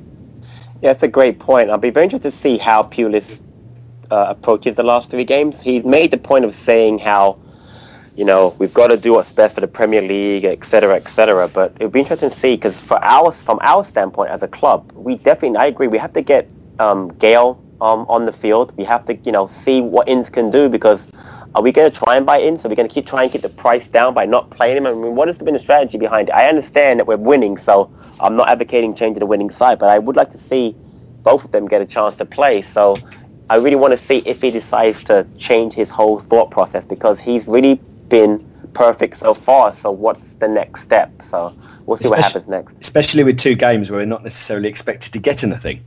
Exactly. Good point. Okay, Tom, your thoughts on that, on Gale and Ince quickly, and then we'll get some forward reviews from you. Tony Pulis has already said that they're going to try and sign Ince at the end of the season. I guess a lot of that will be down to him and what other offers he has, whether he likes the idea of staying with Palace, or he thinks he's going to get the opportunities. His dad was on Match of the Day a couple of weeks ago, and he was talking about how Tom was really enjoying his time with the squad, and happy to wait his turn, and understanding the bigger picture, and he'd really enjoy the atmosphere around the club. It could all be hyperbole and just talking around it, but it's something to consider. I hope we do sign him. Gale, I disagree with Tony. I think with a good pre-season behind him, hopefully he'll get his chance next year. Yes, it'd be nice to see him play more now. We're really expecting to see him play more. I mean, he's our record signing, so that's why people want to see him on the pitch. And we know he's got the ability to do it, as was shown recently in the under-21s game. But I think, a good pre-season. Let's see how he gets on with there. He's not really a Tony Pulis type player, and I know it's a horrible cliche to say now, as we've been proving that's been blown away again and again with what we've seen him do here compared to how Stoke played. But I don't know if it's that Tony doesn't rate him or what, but yeah, a good pre-season behind him, and let him see what he can do in our pre-season games, and then hopefully he's going to be in a position where, well, I've got to play him. We don't know what's going to happen with Shamak, we don't know what's going to happen with Jerome. I was just having a look at the contract situation for quite a few of our players, so we're going to be light on the forwards department. So I think he's tied for a long deal. Let's give him pre-season and take it from there. Okay. All right, we'll get some forward reviews from you then. Yep, okay, so we've got forward reviews. There seem to be a mixture today. I'm obviously having 2 games in a week. So let's start off with Daniel Opoko. He says, we're forever bursting bubbles, which I quite like. Paul Holland says, we are Premier League. Kizza Bailey has said, we are staying up, so along the similar lines. And then Paul Martin's written, never write Palace off. And finally, a nice one here from Andy Camrose saying, thank you, Tony Pulis, which is, I think, a sentiment that we all want to express, really. Yeah, there's some weird ones in there as well, I have to say. Darren Chandler said, we're going to drink bubbles, which is good. David Marshall said, Jason Punchin, tiny legs. And Darren Chandler again has come in with, gotta love them aliens. So yes. The less said about that, the better, really. Yeah, I was drawing away from them, but you did. I thought I'd bring them up just to show the broad range of listeners that we've got. I do have another sort of point to touch on. I don't want to extend it too late for our listeners now. I mean, we might come back to this in the future weeks. But looking down the list of players we've got, obviously we've got a fairly hefty squad at the moment. But now our Premier League survival is secured. I mean, who do we realistically see, just off the top of our head, who do we see going in the summer, maybe being sold or being loaned out to the end of their contract? But we are a Premier League club now. That is confirmed, so we can start talking about next year and building on next year. So who do we think, as a show, do we think we're going to be saying bye-bye to? I mean, names like Ramage and some of our younger defenders have been thrown around in the chat room, and obviously Aaron Wilbraham's obviously coming to the end of his contract. So I just maybe have a quick point on that. We can touch on it more next week, I guess. But yeah, well, tell you what, Tom, why don't I name the player, and because I've got a list, and you guys say whether you think. Hold on a minute. I don't want to go through the whole squad and do this. No, not the whole squad. Just the guys, just the loanees. We know that the first team and the team that have been going week in, week out, they're staying. They're not going anywhere. I think what Tom's talking about is the loanees that we've got. There's only half a dozen or so of them. Not the youngster ones, just the guys whose contracts are basically coming up. I'll go with you for a couple of minutes on this. Right. So if I mention a player, you say whether we should keep them, loan them out, or get rid. So I'll start with some really easy ones to go with. So, Owen Garvin. Get rid. Get rid. Championship player. Peter Ramage. Keep. I absolutely love him. Keep, but he's not going to stay. I love him too. He'll be gone. So much love for Rambo, but we sure shouldn't say this if we're trying to speak to him again by the end of the season. Yeah, Rambo, he's definitely staying. He's definitely staying. Yeah, I might get a tattoo of Peter Ramage. Nice. I love him. Next game, Hunt. Keep. One for the future. He just got here. Okay. Very injury prone. What are you saying? What's your answer, though? Keep for now but look for someone better. Okay, next. Jose Campagna. I want him to stay, but he's gone. You reckon he's gone? Yeah, he will stay. I agree. I'd love to keep him, but he's not going to come back. Likewise, I think he'll probably end up at Nuremberg, which is my German club. So good for them, but bad for us. Okay, next. Marian Shamak. Keep. Next. I thought that would be quite unanimous, that one. So fringe players, we've got players like Lewis Price and Gary Alexander. Alexander's gone, and Lewis Price, he's probably gone, yeah. Cameron Durant? Hang on. Just going back to that point, we'd only have two keepers then, so one of them's got to stay. I think Lewis Price is one that potentially could go out on loan. You don't think there's a chance for, is it Tom King? Oh, yeah. Yep. No, true. You're right. Okay. Potentially Speroni, Hennessy, and King then to stay. Wait, do we keep Speroni? Oh, never mind. Another conversation another day. Keep Speroni, please. Cameron Jerome. That's a tough one. Right, we'll make that last one because that is a tough one. Personally, I like him. I wasn't a huge fan before, but I am now. I think he offers a lot to the team, regardless of the lack of goals he scores. So I would keep him. I agree. He offers a lot. He does things that other players cannot do, including not score goals. But for the right price, I'd buy him. Tom? Yeah, I think if we could find someone in the same build as Cameron Jerome that does the work, but is a bit more potent, then we'd get them. But for the time being, he seems to be doing well. I'm not convinced about signing him full term yet. Okay, and we'd obviously love to hear your views on that as well. So get them in, and we'll probably talk a bit about that next week. Now, I just want to finish the show really quickly, talking a little bit about the fact that we're mathematically safe. So I want to wax lyrical a bit about the job that Tony Pulis and the four owners have done since they come in. I mentioned at the top of the show where we were 4 years ago, having 12 pros when George Burley came in. Sheffield Wednesday was do or die. And even 2 years ago, we played West Ham in the Championship, and now we're both mid-table Premier League sides. So my question to you boys is there any limit to the dream? We saw Tony Pulis at Stoke take him to the Europa League and to cup finals. How far can he take Crystal Palace? Patrick?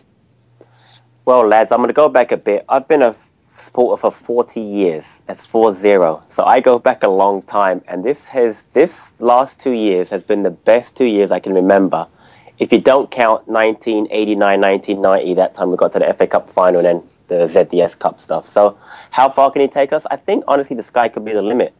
He has proven that this type of building of a team that no one expects he can do with Stoke. He likes the family atmosphere. He loves the catchment area. He gets along with the chairman. He's changed his quote-unquote style of play. We all thought there was a Pulis style, but we've proven now there is no Pulis style. And I think, honestly, we can be a, dare I say it, top 8 team under him if we go about it the right way. And I think we are. Okay, and Tony?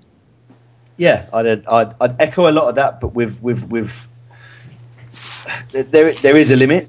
I don't think via the league, I'll clarify that in a minute for obvious reasons, but via the league, we're not going to be a Champions League team, and I don't think we're even going to be flirting around there. I think agree. Those teams, those top 6-7 teams, the money and the revenue they've got, we can't match them, and we're never going to attract the sort of players. And when we do have the sort of player that's good enough, they'll get taken by those teams. So I don't think we're going to be a top 7 team. I think realistically, and I know Parish has mentioned about, especially if we can expand the stadium, owing the fact that we are now going to be another league season in the Premiership. I think why not? We've proven this season, if Pulis had stayed, we could be definitely a top half, maybe even a top 10, and maybe flirting with trying to get a Europa League spot, like Stoke did. A couple of good cup runs, why not? We've got the fan base, we've got the revenue, we don't have any debt. We've got a good academy. We could definitely be a top 10 side. With a couple, we need to establish ourselves for at least another season or two to really cement that, because next season is going to be very tough. There's always that second season syndrome with a team that comes up, does very well, and then second season it all goes to pot. So let's hope we don't do that. I don't think we will personally, especially if Pulis does stay. Clarifying the Europa thing, I don't know how many, I'm sure many listeners know that I can't remember if it's next season or the season after, but the winner of the Europa League automatically gets a spot in the Champions League. It's actually going to be this year. Pardon? It's actually this year. The winner this year gets the Champions League spot. Oh, is it this year? I thought it was 2015. Yeah. But okay. No, I heard it was this year, yeah. Okay, well, Palace in the Champions League, that is the only way we are going to get into the Champions League. So, Champions League winners 2017. Let's go for that. Come on. And Tom, to finish off, is there a limit to the dream? No, I do think we have to be careful in some respects, not to be negative, but it's gone so well in such a short space of time. Football's a funny old game, to use the cliche, and it can change so quickly. So you just got to enjoy the moments we're having now. But yeah, let's keep going. Let's push for as high as we can. Dare to dream, lads. Dare to dream. And I quite fancy a cheeky little cup run next year. League Cup maybe finalists get a Europa League spot. I was going to say as well, a nice point just to finish the show off. We've got a tweet in from Russ Hubbard, mentioned him earlier. He says, keep Pulis, invest wisely, and we're regulars in the Premier League, FA Cup contenders, and we can have Euro away days. Just believe, look where we were. So that sort of sums it up nicely. I just want to thank you all for listening. Obviously, thanks for bearing with us. It's been quite a long show tonight. If you're listening to this on the podcast, why not listen live next week? This tonight was our final Sunday show of the year. Obviously, we're playing Sunday next week against City, and then Liverpool is the Monday the week after. So on the show next week on Monday from 8 p.m, we've got Chris, Nick, Tony and Tom. Good night.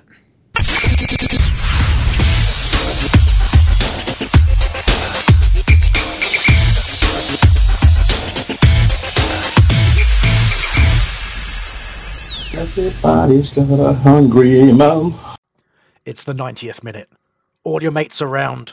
You've got your McNugget share boxes ready to go. Your mate's already got booked for double dipping, and you steal the last nugget, snatching all 3 points. Perfect. Order McDelivery now on the McDonald's app. You in? At participating restaurants, 18 plus, serving times, delivery fee, and terms apply. See mcdonalds.com. Even when we're on a budget, we still deserve nice things. Quince is a place to scoop up stunning high-end goods for 50 to 80% less than similar brands. They have buttery soft cashmere sweaters starting at $50, luxurious Italian leather bags, and so much more. Plus, Quince only works with factories that use safe, ethical, and responsible manufacturing. Get the high-end goods you'll love without the high price tag with Quince. Go to quince.com/style for free shipping and 365-day returns. This podcast is proud to be part of the TalkSport Fan Network. TalkSport. Powered by fans.